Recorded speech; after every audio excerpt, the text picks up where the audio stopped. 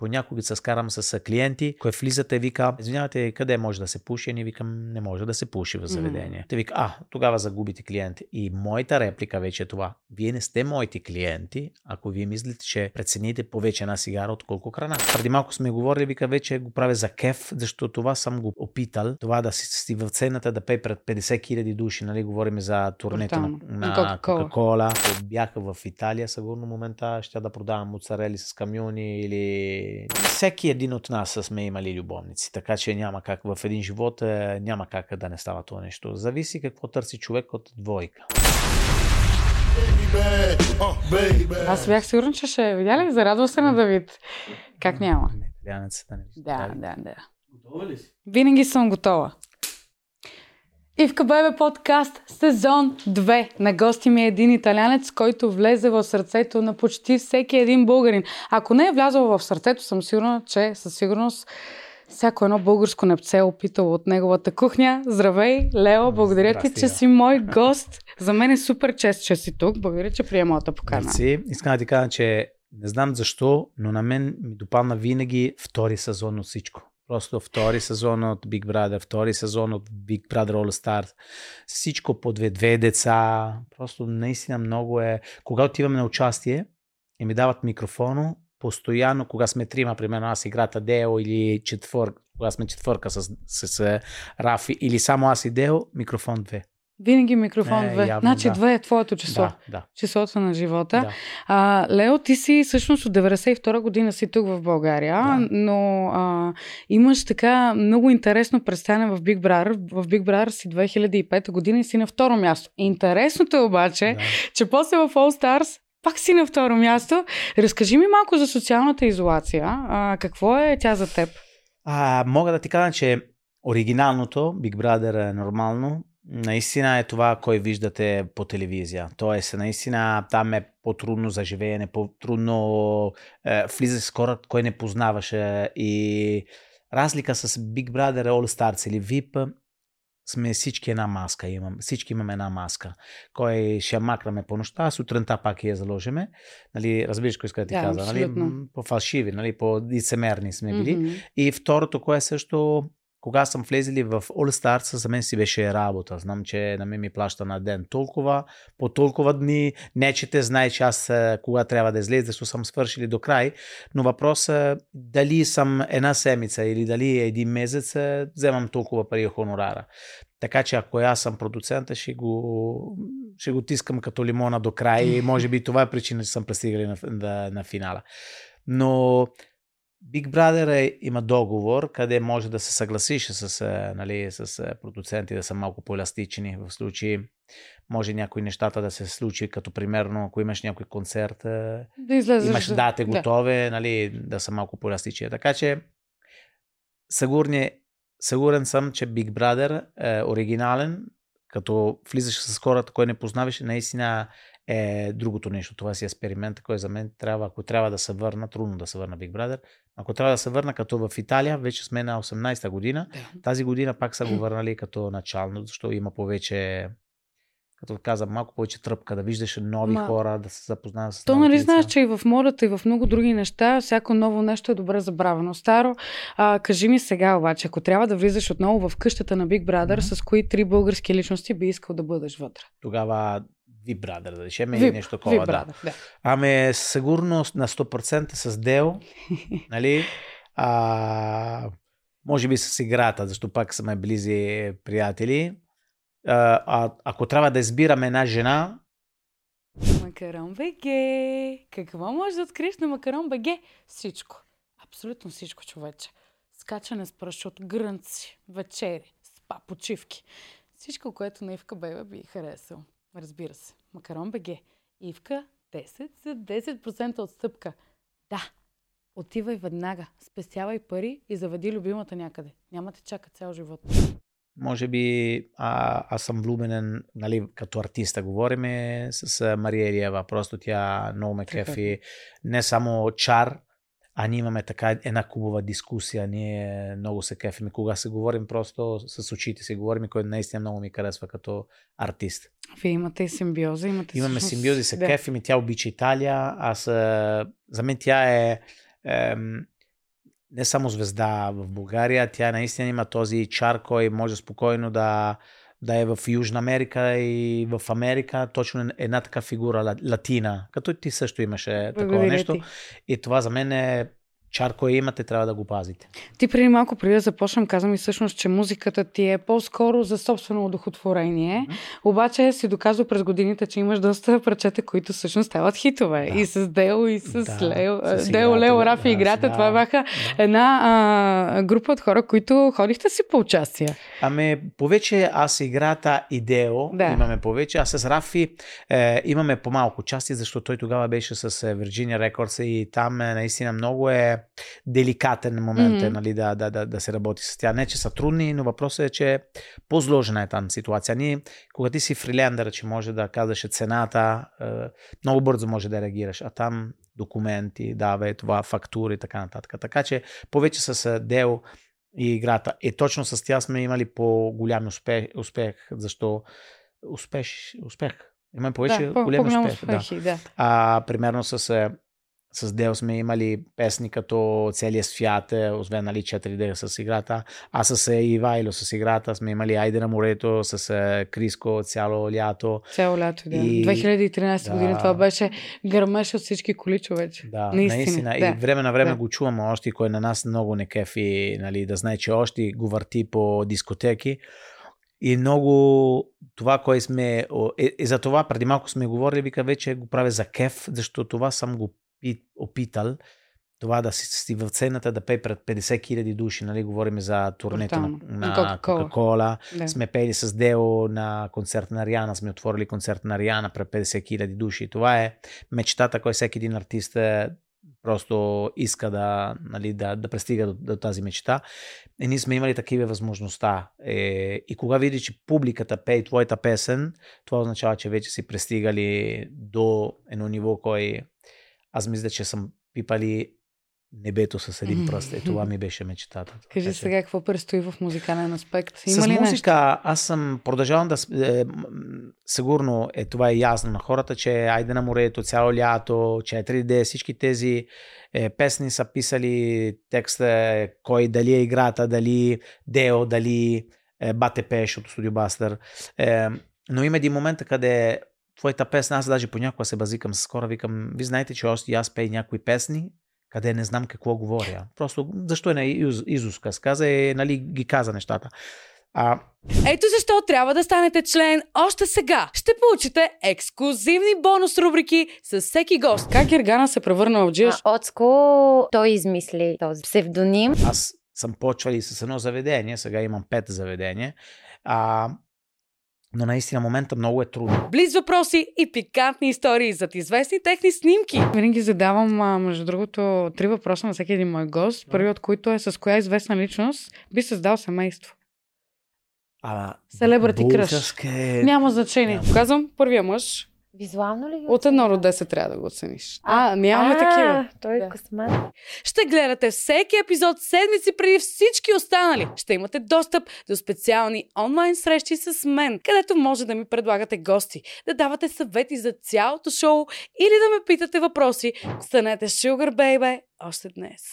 Аз на последните години може да влезете в YouTube, да пишете Лео Бианки и ви излиза може би 7-8 италиански песни, кой в рамки на 2-3 години съм направили с видеоклипа, защото аз съм професионалист, трябва да е музика и клипа. И текст са моите. Защото нещо е, когато ти пееш на твой роден майчин език, изкараш ли това, кое имаш ли в сърцето, в душата, нали? Отколко да пееш нещо, кое още аз не знам какво пее в някои песни, така че със сигурност един изпълнител трябва да преживява това, което е. Кой е твой любим български изпълнител? Като говорим като артиста, певец, глас. Аз винаги казвам Любо просто има този чар. На второто място може би Дичо. Дичо си е такива хората, koji има един тимбър, koji са уникални. За мен това е хората, koji винаги нали първите 2 ноти и знаеш, че той. Да. Ако можеш да отидеш на концерт на един изпълнител, който вече не е между нас? Сигурно, ако говорим на американските сигурно е Тупак, кой съм ходили даже нарочно в Лас Вегас да види къде са го стрелили, в Светофара точно къде са го стрелили. Голям фен бях. Notorious е. Хората от нашите години няма как. Някой може да каже, да, това малко вече станали комерциалното, но наистина мислям, че 80% от младите или не младите просто са станали големи, точно благодаря на тези два артисти. Абсолютно. Кажи ми сега, много хора те свързват и с кулинарията. Няма как да не те питам, ако живота ти беше пица, коя пица би бил? Обещах ти да не те питам много за кулинарията. Не, може, да. Но между друго искам да ти кажа, че ако казвам люта пица е банално, защото не съм толкова пикантен. Даже аз съм много съм по-така презорачен, нали, като човек. Така че може би обикновена класика пица, т.е. е маргарита, кой няма да объркаш, харесва на всички. Точно това ще да кажа, пица, която всички обичат. Разбира се, да. Ако е люта, може някой да не харесва, така че искам да съм насякъде. Преди малко споменахме за това, че трябва да сме заобградени от хора, които ни помагат. Мисля, че в ресторантьорския бизнес това би било невъзможно. Какво би казал ти на всички тези хора, които не само сега тръгват да се занимават с ресторантьорски бизнес, ами на всички тези млади хора, които те първа искат да направят една голяма империя? Да. Както си направил ти? Първо да не взема мой пример, защото аз наистина много честно го казвам, съм много късметлив. Това го казвам, но на същото време, кога го каза на близи приятелите, ми каза: Лео, не е така. Ти късмет си е търсил и се е намирал. Защото ти не можеш да чакаш да те чука във вратата. Нали? Но на същото време, кога ти имаш сила, възможността, работиш в твоето заведение, плюс има така възможността да използваш реклама, кой ти помага, защото да не забравяме, че реклама си е душата на бизнес. Това е една голяма комбинация, кой дава ти възможността, като си казва ти, да си направиш едно такова леко империя. Нали? Mm-hmm. И аз съм почвал с едно заведение, сега имам 5 заведения, но наистина момента много е трудно, така че ако трябва да съветва на един приятел, искаш да се фърлиш в ресторантьорско, ще да казвам да, но трябва да имаш доста широки рамене за да го направиш, а не като преди едно време опитаме. Трябва ли да си строг шеф, да бъдеш... Не, дисциплината на кое място е според теб? Не, дисциплина си е много важно, но дисциплина може... Аз съм говорил с моите деца, че отива да играе в футбол, те искат да се смени отбора, защото викали, че треньора викат. И аз се обяснявам, че викат, защото искали да се дисциплинирани. Кога един отбор има 20 човека и всеки се прави какво си искаше, той треньор накрая нищо няма да решават, няма да ви научи нищо. В същата работа е в един екип в ресторанта. Тоест, ако аз съм шеф-готвач, собственик на ресторанта, кой е още повече, тогава е хубаво да има тази дисциплина. Защото ако почва, между другото, тук в България, като в Италия, тук не знам дали е спорт или не, ти тук в България, ако вземеш един малък пръст, той ще взема цялата ръка. Тоест, трябва да имаш една спирка, трябва да имаш една граница, къде да кажеш: айде, момчета, окей, приятели сме приятели, работи, но кога идва време да сме сериозни, спираме тук. Това ще да те питам, дали е окей да бъдем с приятели, с нашите колеги? В случая ти си на по-висока позиция и чисто иерархично малко е трудно. Да. Сега, аз не мога да отивам да вечеря с моите приятели. Тоест, има ли някои евенти, къде примерно отивам с моя екип, не знам, готви в Бургас за 100 човека, аз обичам да отивам с моя екип, с моя ентураж. Моя ентураж са моите деца. Отивам, вечеряме заедно, си говориме, но там си говориме за работа. Да, може да излезе нещо. Сега, примерно, да не излезем от тази граница, означава аз няма да питам на Пешо, мой пицар, ти колко пъти беше с жена ти? Това няма да го питам, разбираш ли? Това е много интимно. По-скоро личният живот се остава лично. Да.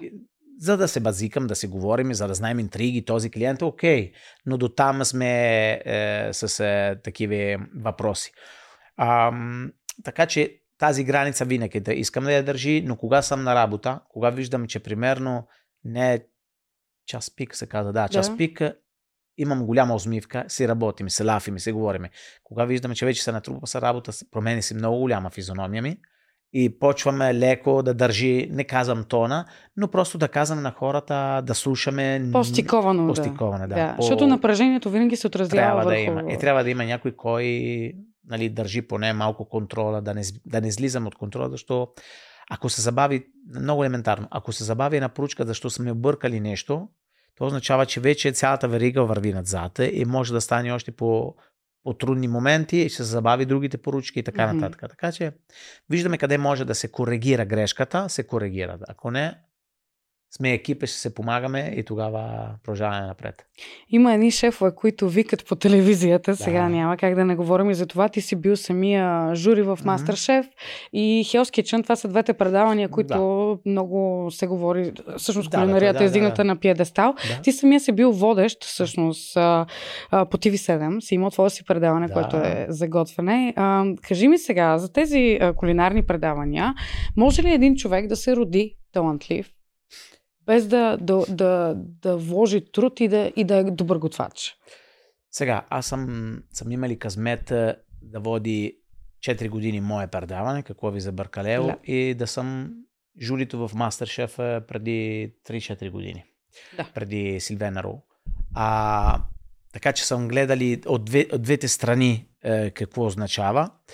Тоест, в страната на тези 4 години предаване, аз съм бил човек, който готви и има време на време гости, известни гости. А там в Мастершеф и журито гледам хората, които са хоби готвачи. И искам да ти кажа, че човек в рамки на тези 2 месеца, които са там на снимки, доста се качват нагоре.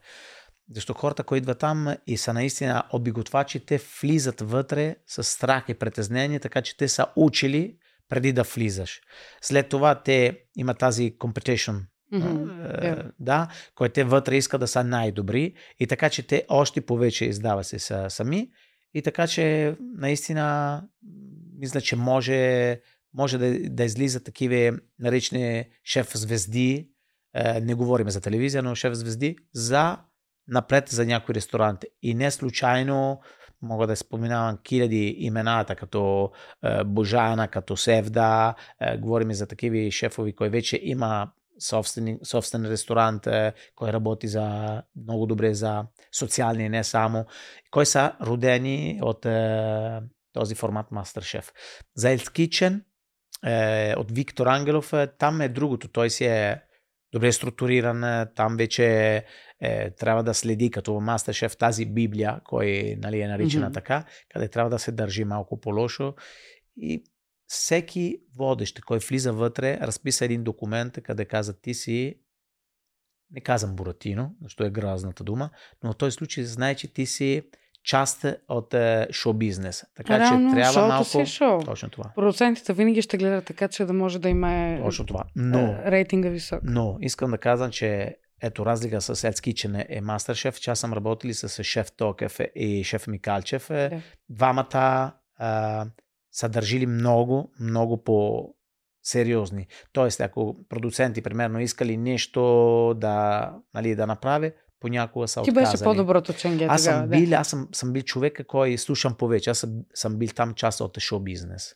Тоест, ти не знаеш, но имаме слушалки, къде, такова нещо. И кога примерно ти дава някой момиче плаче, казали едно по едно на слушалки. Примерно Андрей Токев отива пред тази, че плаче. И той може спокойно да казва, не, няма да ходи. Микалче, ходиш ти, няма да ходи. Лео отива, аз отивам. И тръгвам, разбираш ли? Зависи от човек. Аз не съм шеф-готвач строго или на нивото, кое е Андрей Токев или Микалчев. Така че аз съм готвач, съм роден в шоу-бизнес, към в заведение, така че съм много еластичен. И тогава зависи от тебе какво иска да направиш. Дали иска да си строген готвач или искаш да си човек, кой е за малко за всички народен. Доброто или лошото ченге. Самия спомена, че имаш вече 5 заведения, страхотно разработени. Мисля, че ежедневно колко хора минават през ресторантите ти? През заведенията? Мислям, че горе-долу, ако... Защото двете са в моловие, там минали много хора. Новото заведение, което сме отворили в Софарма, Докат е ново, доста хора минават. И в Драгалеци, това е хората... Си класика. Да, класика и хората... Кой ме кефи повече от всички е, че в Драгалеци хората взема колата, прави 20 км да пристига там за да има тази култура на храна, кой много ме кефи. А другото, кое също ме кефи, че понякога се скарам с клиенти, кой влизате, вика, извинявайте, къде може да се пуши? Ние викам, не може да се пуши в заведение. Те вика, тогава загубите клиенти. И моята реплика вече е това. Вие не сте моите клиенти, ако вие мислите, че прецените повече една цигара, отколко храна. Така че за мен това ме кефи, да не казвам да научим да храним хора, но да почва хора да мислят, че храната наистина си е удоволствие. Българинът има ли култура на хранене според тебе, Лео? Почват. Слава Богу, пътуването и така нататък почва и много се радвам, че имам много прекрасни клиенти. Но това да отказваме на хората да сложи кетчупа в пици, майонезата, да сложите в пастата, такива работи, да не предлагаме пържени картофи с сирене, че аз толкова много ги обичам. Обаче моята идея, викам, ти влизаш в моето заведение и кога минаваш тази врата, ми се иска да усещаш Италия. Защото ако ти влизаш и ми поручаш една шопска салата и една пържени картофи, аз ще взема един нож и ще се удари. И ти за какво идваш? Предлагаш ли пица с ананас? Абсолютно не. Забрави. Просто. И за това просто се кефи, че малко искам, нали, да наистина да сме Италия в България. Питахте, ако беше пица, коя пица щеше да си, обаче не съм те питала, ако беше българско традиционно хранене, кое българско традиционно хранене би бил? За толкова много неща, аз много честно това нещо го мислям, че толкова неща правя, нали, съм работили в радио, съм работили телевизия, съм работили ресторанти, всичко съм направил, актьора и така нататък. И кога, нали, някой човек, може някой в момента гледате, вика, и той е грозде как каза, манджа с грозде. Манджа с грозде. обаче, мисля, че манджа с грозде е кога ти не правиш нещо хубаво. Аз тогава мисля, че съм повече миш-маш. Нали, микс от неща. Любимото ми хранене това. Много обичам това миш-маш, като видим. Къде има картофи, може да спечелиш. Но ето, ако казваме грозде с манджа, то е малко не хубаво, а миш-маш е повече моето. Значи Лео е по-скоро миш-маш. Лео, според тебе първите срещи доста често минават в ресторанти. Да. Обаче, напоследък не само българина, ами като цяло обществото, къде предпочита да си прави първите срещи? В бар, в кино или в ресторант? Важно да има сепарета. Това знае, че първото нещо... Това не знам откъде ни е дошло, защото аз няма какво да обяснявам. Хората достатъчно много пътуват. Виждат, в Италия е достатъчно да имаш една масичка, 2 стола и всичко приключва. Тук в България има едни големи канапета. Не знам дали ни е останало турското робство това. Между другото, аз в Бургас имах един заведение, където беше даже на турска баня. И те са с такива малките сепари. А там постоянно идва хората, се затвори предета. Да. И аз викам, чакай, това да не е някой казиното, някой найтклеб, нали, викам такова нещо и аз макам всички предета. И те идва клиенти и ми казаха, може ли да ми пускате такива? Вика, не става, тук е ресторант отворен, нали. Така за това ти казвам, че първите срещи може би не много за хората, които се влюби за първия път, но аз мисля, че повече са такива, кой вече има едно семейство и вече са любовници и така нататък. Така че съветвам на хората, ако отворите ресторант, да си направите в витрината, в стъкла, просто такива, кое е матово, кое не се вижда, да се увеличава място, се увеличават клиенти. Да знаете, да. Знаеш ли, че четох едно проучване, че ако първата среща е на ресторант, 80% от хората избират италианската кухня. Що е по-романтична. Италианската кухня ли е толкова? И ти казвам защо. Защото ако ти виж на индийска, ако ти виж на такива малко по нестандартне. Може после да има голяма драма с корема. Ето това е. Да, точно нали? Това ли е става някакви кисели, някакви такова, туалет, не знаеш. А по италианска може да се сбираш нещо по-деликатно, по-такова. Защото има и другите, които са много афродизиак, защото по принцип е, нали, индийската, къде е люто, по принцип, но може да не те гарантирате, че може да те действа по обратен начин и после зле, разбираш. Добре, хубаво, заговори за афродизиак. Кажи, коя храна според тебе е най-добрия и мощен афродизиак? Аз мисля, че имаме този тирамису, кой, нали, толкова пак е банално да го каза, обаче ако излиза тази дума тирамису, не знам дали знаеш какво означава дигни го нагоре. Тирамису означава дигни го нагоре. И това идва наистина от преди много години, от близо до Венеция, да речеме. Не точно Венеция, близо Венеция, този човек, който беше страшно богат, така нататък, той кара на тяхните роби да направят този тирамису, точно кога има такива интимни моменти, за да го помага, като, ето, може да казваме Виагра правено в десерт. Така че, може би, тези съставки, кой има тирамису, т.е. маскарпоне, яйца и малко ликьора, са комбинация, която ти помага. Но достатъчно мислиме една хубава шоколадова торта с малко пикантен вътре, защото в момента тенденция също да има такива десерти, които са леко люти. И също помагат. Аз ще ти споделя една история. Бях решила да сготвя едно тирамису преди, може би, около месец. И амаретото, което сипах вътре, бадемовия ликьор за хората, които не знаят, просто така леко ми се отпусна ръката. После не си позволих да карам кола, защото изядох едно парче и направо бях туш.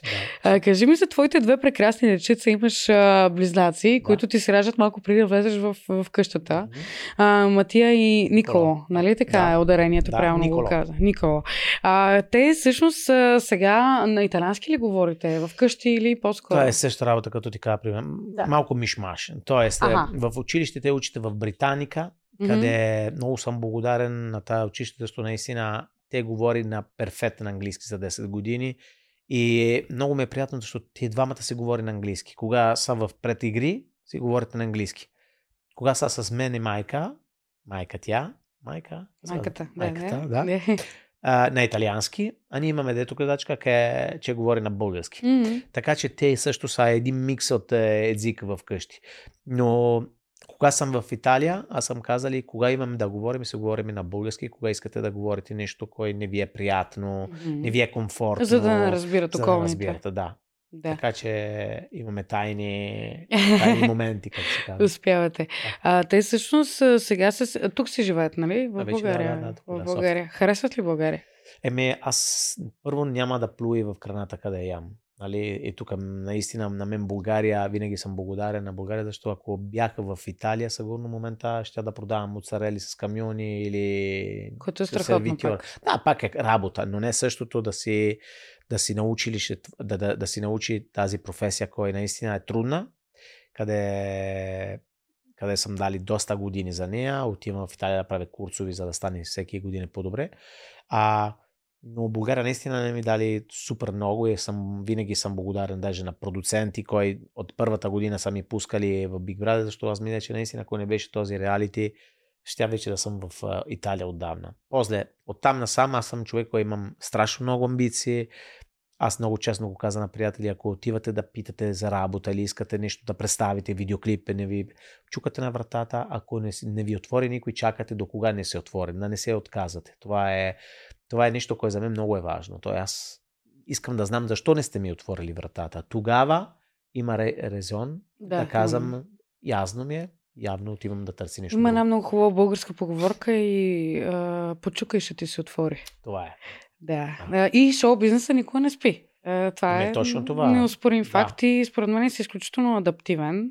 И това се го доказва, защото има така наречените еднодневки, които те се отказват. Не знам защо се отказват, но предполагам и ти напоследък забелязваш, че има много новоизлюпили се хора, които те първа започват, а ти си вече от 2005. Реално. Това е много години, да. Това аз са... някога се чуди... 18 години.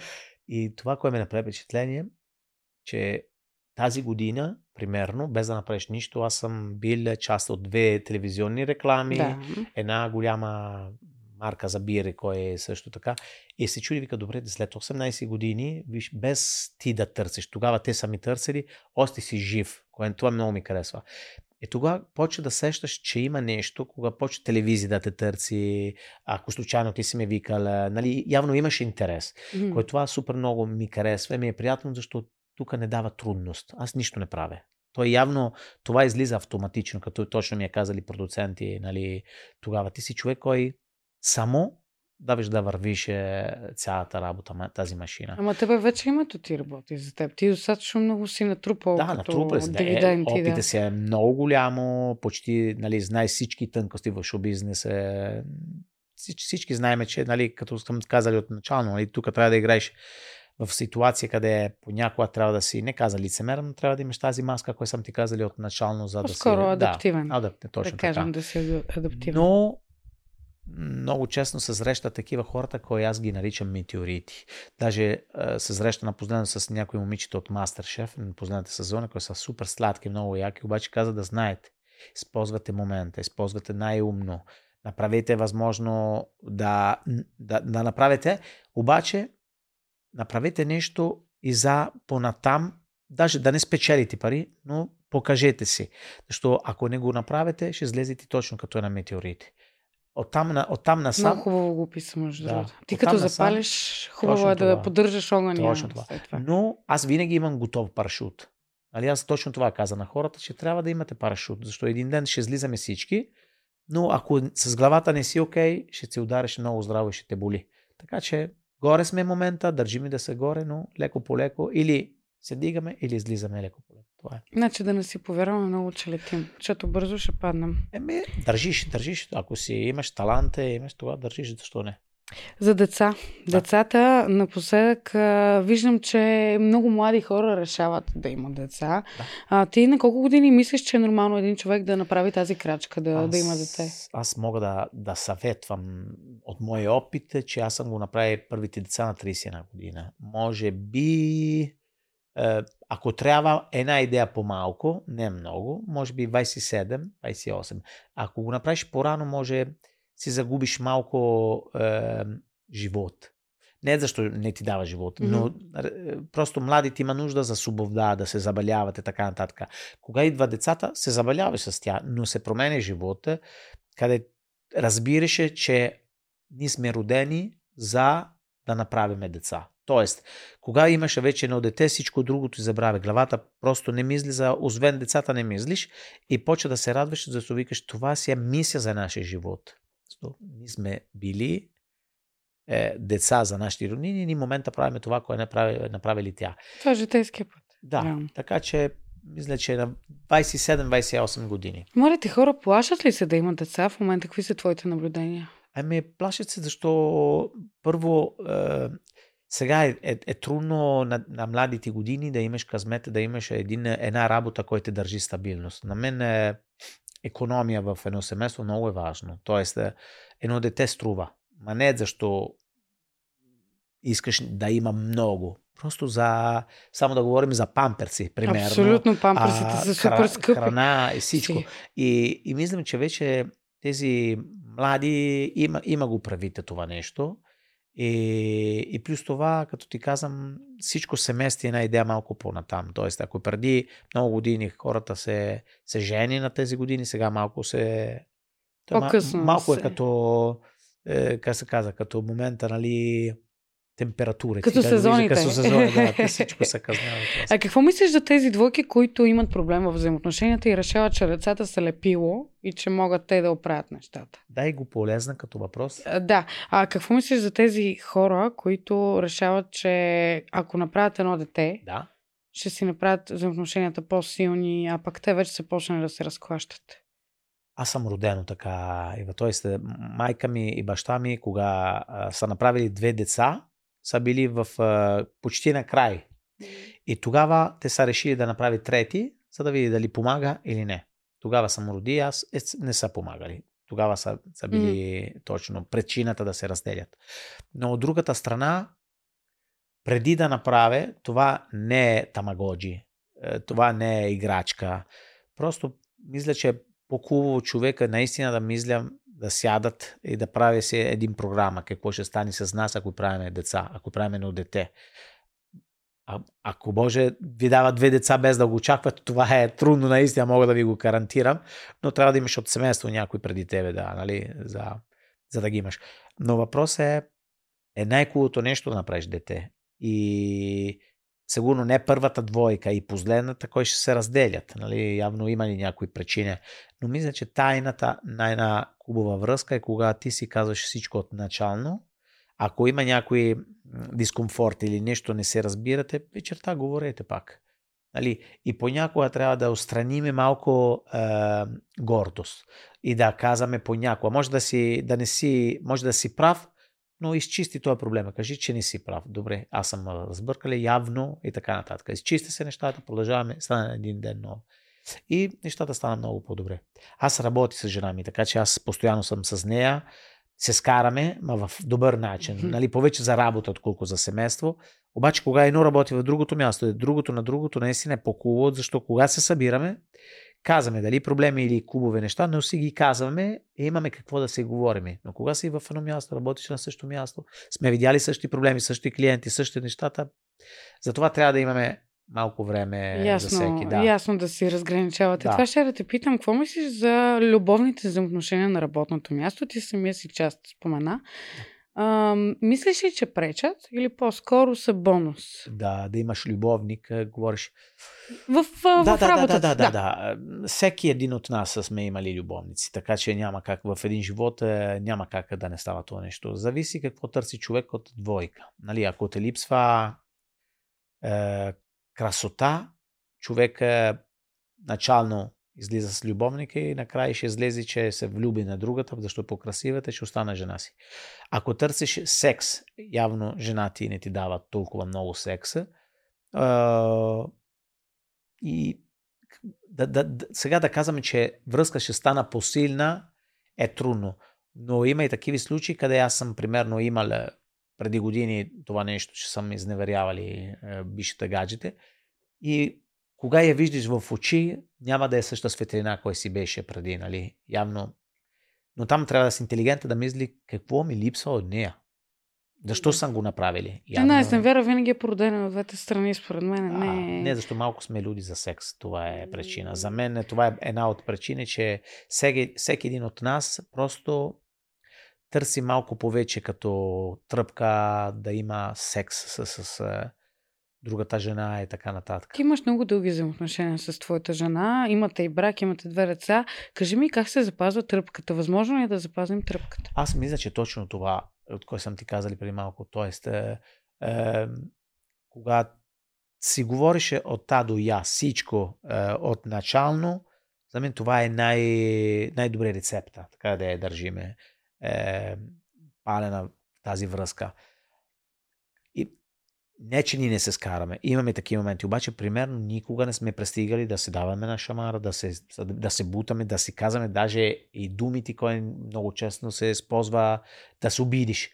Нали, имаме така възможността да разбираме добре кой е виновен, кой не е виновен, защо не просто да си ги казваме на момента или да чакаме вечерта да си говорим.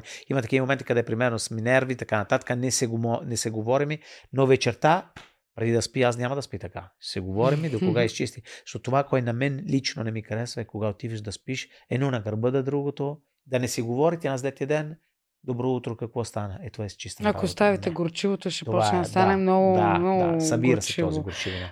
Накрая. Сега, носи се славата на италианските мъже, че са големи флиртаджии. Флиртът жив ли е? Има ли го това нещо? Или секс е станал толкова бърз вече, че флирта не съществува? Аз мисля, че кога съм излезе от къщата, беше една от тези тънкости, които също не трябва да ги минаваме, но жената ми примерно знае, че този флирт с мен винаги беше малко живо.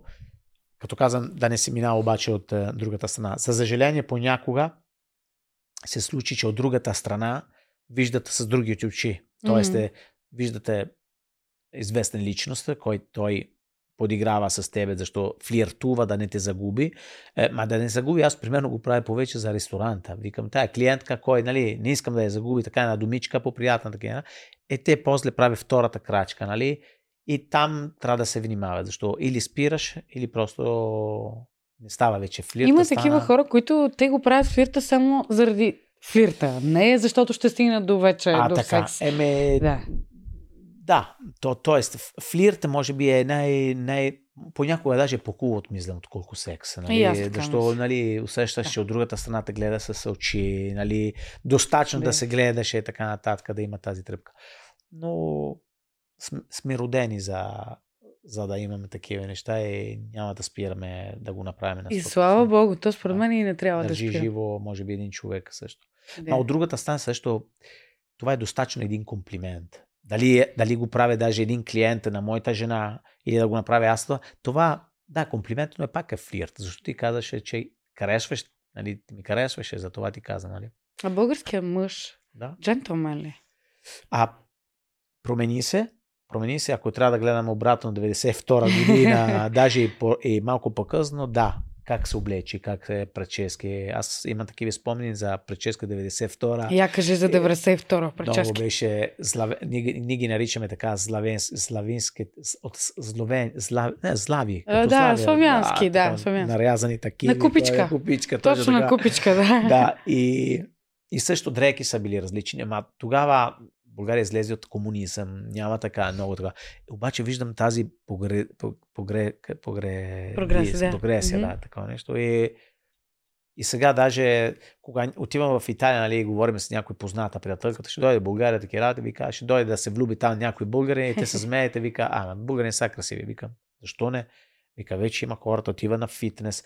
Разбира се, аз, примерно, ако трябва да съм жена, не ми харесва тези, които са много напъмпани. Българските батки. Да, такива, аз мисля, че по-добре е човек, кой е атлета, нали, отколко да е такиви, koji си мисля, че са много по-красиви. Разбираш ли?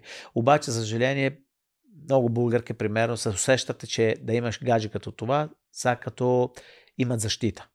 Виж как се чувства това. Да. Но за красота на мъже, на младите момчета сега стана винаги по-добре. Тинейджери вече виждам как гледат моди и така нататък. Все по-добре изглеждат хората по улицата. Аз съм много щастлива от този факт. Социалните мрежи, ти си много силен там. Имаш 155 хиляди.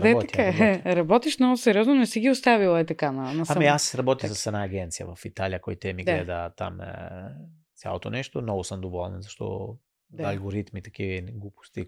Какво мислиш за инфлуенсърите? Инфлуенсъри се една хубава работа, защото е просто хората, кои инфлуенсър ги наричам така леко мързеливи. Защо сега? Сега ще обичаме ли?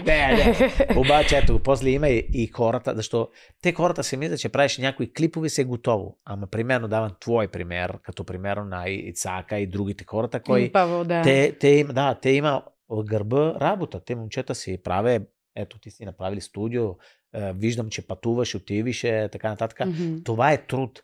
Но сега виждам някой, кой вече рекламира всеки божено нещо го рекламират. Знаеш, просто говорим за деодоранти, за туалетна до туалетна десерт. Хартия, превръзки, десерти, ресторанти. Да. И това всичко в една седмица. Аз съм отказали толкова много неща, мога да ти гарантирам, че и понякога ми се обади хора, искам да рекламирам това. Това не е мой бранш. Разберете ме, нали, ако е и нещо италианско е свързано с мой бранш, окей, бира Морети, италианската бира, как да не кажа, метро си е мой бизнес, така нататък. Обаче, примерно, да иде на фирма, кой супер много ги уважавам, обаче те има някои пасти готови. Това е просто такива, като сложи вода, шейка. Като нудос, да. Няма да спомена името, обаче аз съм щастлив, ако и те има работа. Аз лично не мога да ги помагам. Аз съм човек, който, нали, съм бранд на италианска кухня и искаш не искаш. Искам да ти стисна ръката, че го правиш. Много те благодаря. Защото ти по този начин дигаш цената на нас като всъщност като инфлуенсъри, защото ти също си инфлуенсър. Реално ти влияеш върху аудитория. Това означава инфлуенсър. Социалните мрежи обаче има едни апове за запознанства, Tinder, Grindr и така нататък. Какво мислиш за това? Твоите деца още не са в такава възраст, която да почнат да използват. Предполагам, всъщност, не знам. Какво е това? Те говорим Tinder. Да, това аз ти казвам, един път Люче ми каза да не случайно да имаше Tinder и аз го чува Kinder. Kinder сюрприз. Аз тогава не знам нищо какво означава. И аз викам, не знам какво е това. Е това за зреща, такива работа. Това може, ако бях без гадже, примерно, това е нещо, което може да ти отвори малко този фантазиозен път. Защото това знае, че може да... Аз винаги си мисля, добре, аз ще се записам. Се запознавам с мой живот. А чакай, ти какво правиш там? И почва да се чудиш, нали, добре, ма ти преди мен, с кой беше, нали, така нататък. Защо пак върти тази такова нещо? И аз за себе си предпочита наистина да намери човек, кой съм намерили в супермаркета, кой работа на тя беше да наряза колбаси, отколко да се намери жената. Там ли се срещнахте? Не, в дискотека, тя танцува хип-хоп. Как беше откровен. Да. Кажи ми, кое е най-странното място, на което човек може да срещне любовта на живота си? Най-странно място? Да, най-странно място. Аз вярвам много в пътуване, може би, защото баща ми и майка са се познавали в влак. В влака и баща беше влюбен от тяхните, как се каза, колене. Коленете. Тя беше с поличката тогава, нали, говорим преди много години. И да имаш поличката, само кой може да държи, кой има хубаво тяло, манекенка и така нататък. И майка ми беше заедно с 3 сестри, точно манекенка, и те работят от Сицилия до Северна Италия, просто цялата Италия. Тогава баща от Анкона отива в Торино, къде отива майка ми, и тогава се познава там. И стана така в едно пътешествие, да. И така, че вярвам още малко на такива парадизийски истории. Да. Съществуват. Има един хубав български лав, виждал съм, но няма. По-малко се вижда. Но обаче сега на последното Ива и така е. Аз мисля, че 50-60% от хората се познават повече с телефони. Виртуалното пространство пак е пространство. Кой не сме били? Но пък относно Tinder, все едно ти си в един каталог. Те точно каталог. Все едно избираш нещо да се вземаш да ядеш. По същия начин. Аз така се го описвам. Не знам. Аз за първи път съм го разбрали, без да споменавам кой как е. Бяхам на работа в чужбина с предаването. И не предава един от нашите оператори, така нататък. Просто той беше гадже без нищо. Се среща с една бразилянка. И ми каза, аз бях вчера с една бразилянка. Викате, къде ходите по нощта? И викам, с Киндър. Ма не прави нищо страшно, отива да пие. Една напитка, такова нещо. Явно това е. Той ми обяснява как работи. Пише километри, колко ти е близо лицето. Всичко пише. Лезна работа. Да, но е каталог, като кажеш. Абсолютно каталог е. Тук продължаваме нашия разговор за всички Sugar Babe-та. Лео, благодаря ти, че беше мой гост. Беше ми изключително приятно. Оставям ти всички социални мрежи долу в описанието. Хапвайте вкусна храна. Много добре знаете къде, аз няма какво да казвам. Ще оставя линки към всички твои ресторанти. Винаги давам възможност на моите гости да ми зададат по един въпрос, така че възползвай се. Аз да давам въпрос, така ли? Може да ми зададеш един въпрос. На тебе? Да. Добре. Това сега ми ще се да. Знам, че си добър, ти си бил водещ толкова години, аз тук... въпрос е, защо вече влизаме така на интимност, вече ще те е такова. Дали си имал никога връзка с италианец или чужденец и си усетили, че има любовта? Моля, как ме хвана? Имала съм връзка с италянец. Марио се казва. Даже името казваш. Марио. Няма никакъв проблем. Не, то така ни иначе. Той живее в Бергамо. Да. И имахме. Ама беше много 3-4-5 месеца. Нещо е такова, но ние до ден днешен поддържаме някаква комуникация. Баща ми живее в Италия и затова имам... знам много малко италиански. Бергамо ли? Не, той живее в Неапол. Много яко. Много яко. Южна Италия си е Южна Италия. Южна Италия много прилича на България, според мен. Северна Италия е по-еманципирана. За мен Италия, истинската Италия е Южна Италия. За мен е също. Лео, благодаря ти. Също стискам ти ръката. Много ми беше готино. И на мен също много. Благодаря на всички хора, че бяхте с нас. Коментирайте, лайквайте, шервайте, сабскрайбвайте се. Ако не ви е харесало, не го правете. Напишете по един хейт коментар. Бъдете здрави. Благодаря на Монката, че ми изтърпя и този път и че беше изкарал страхотни снимки. Чао, до нови срещи!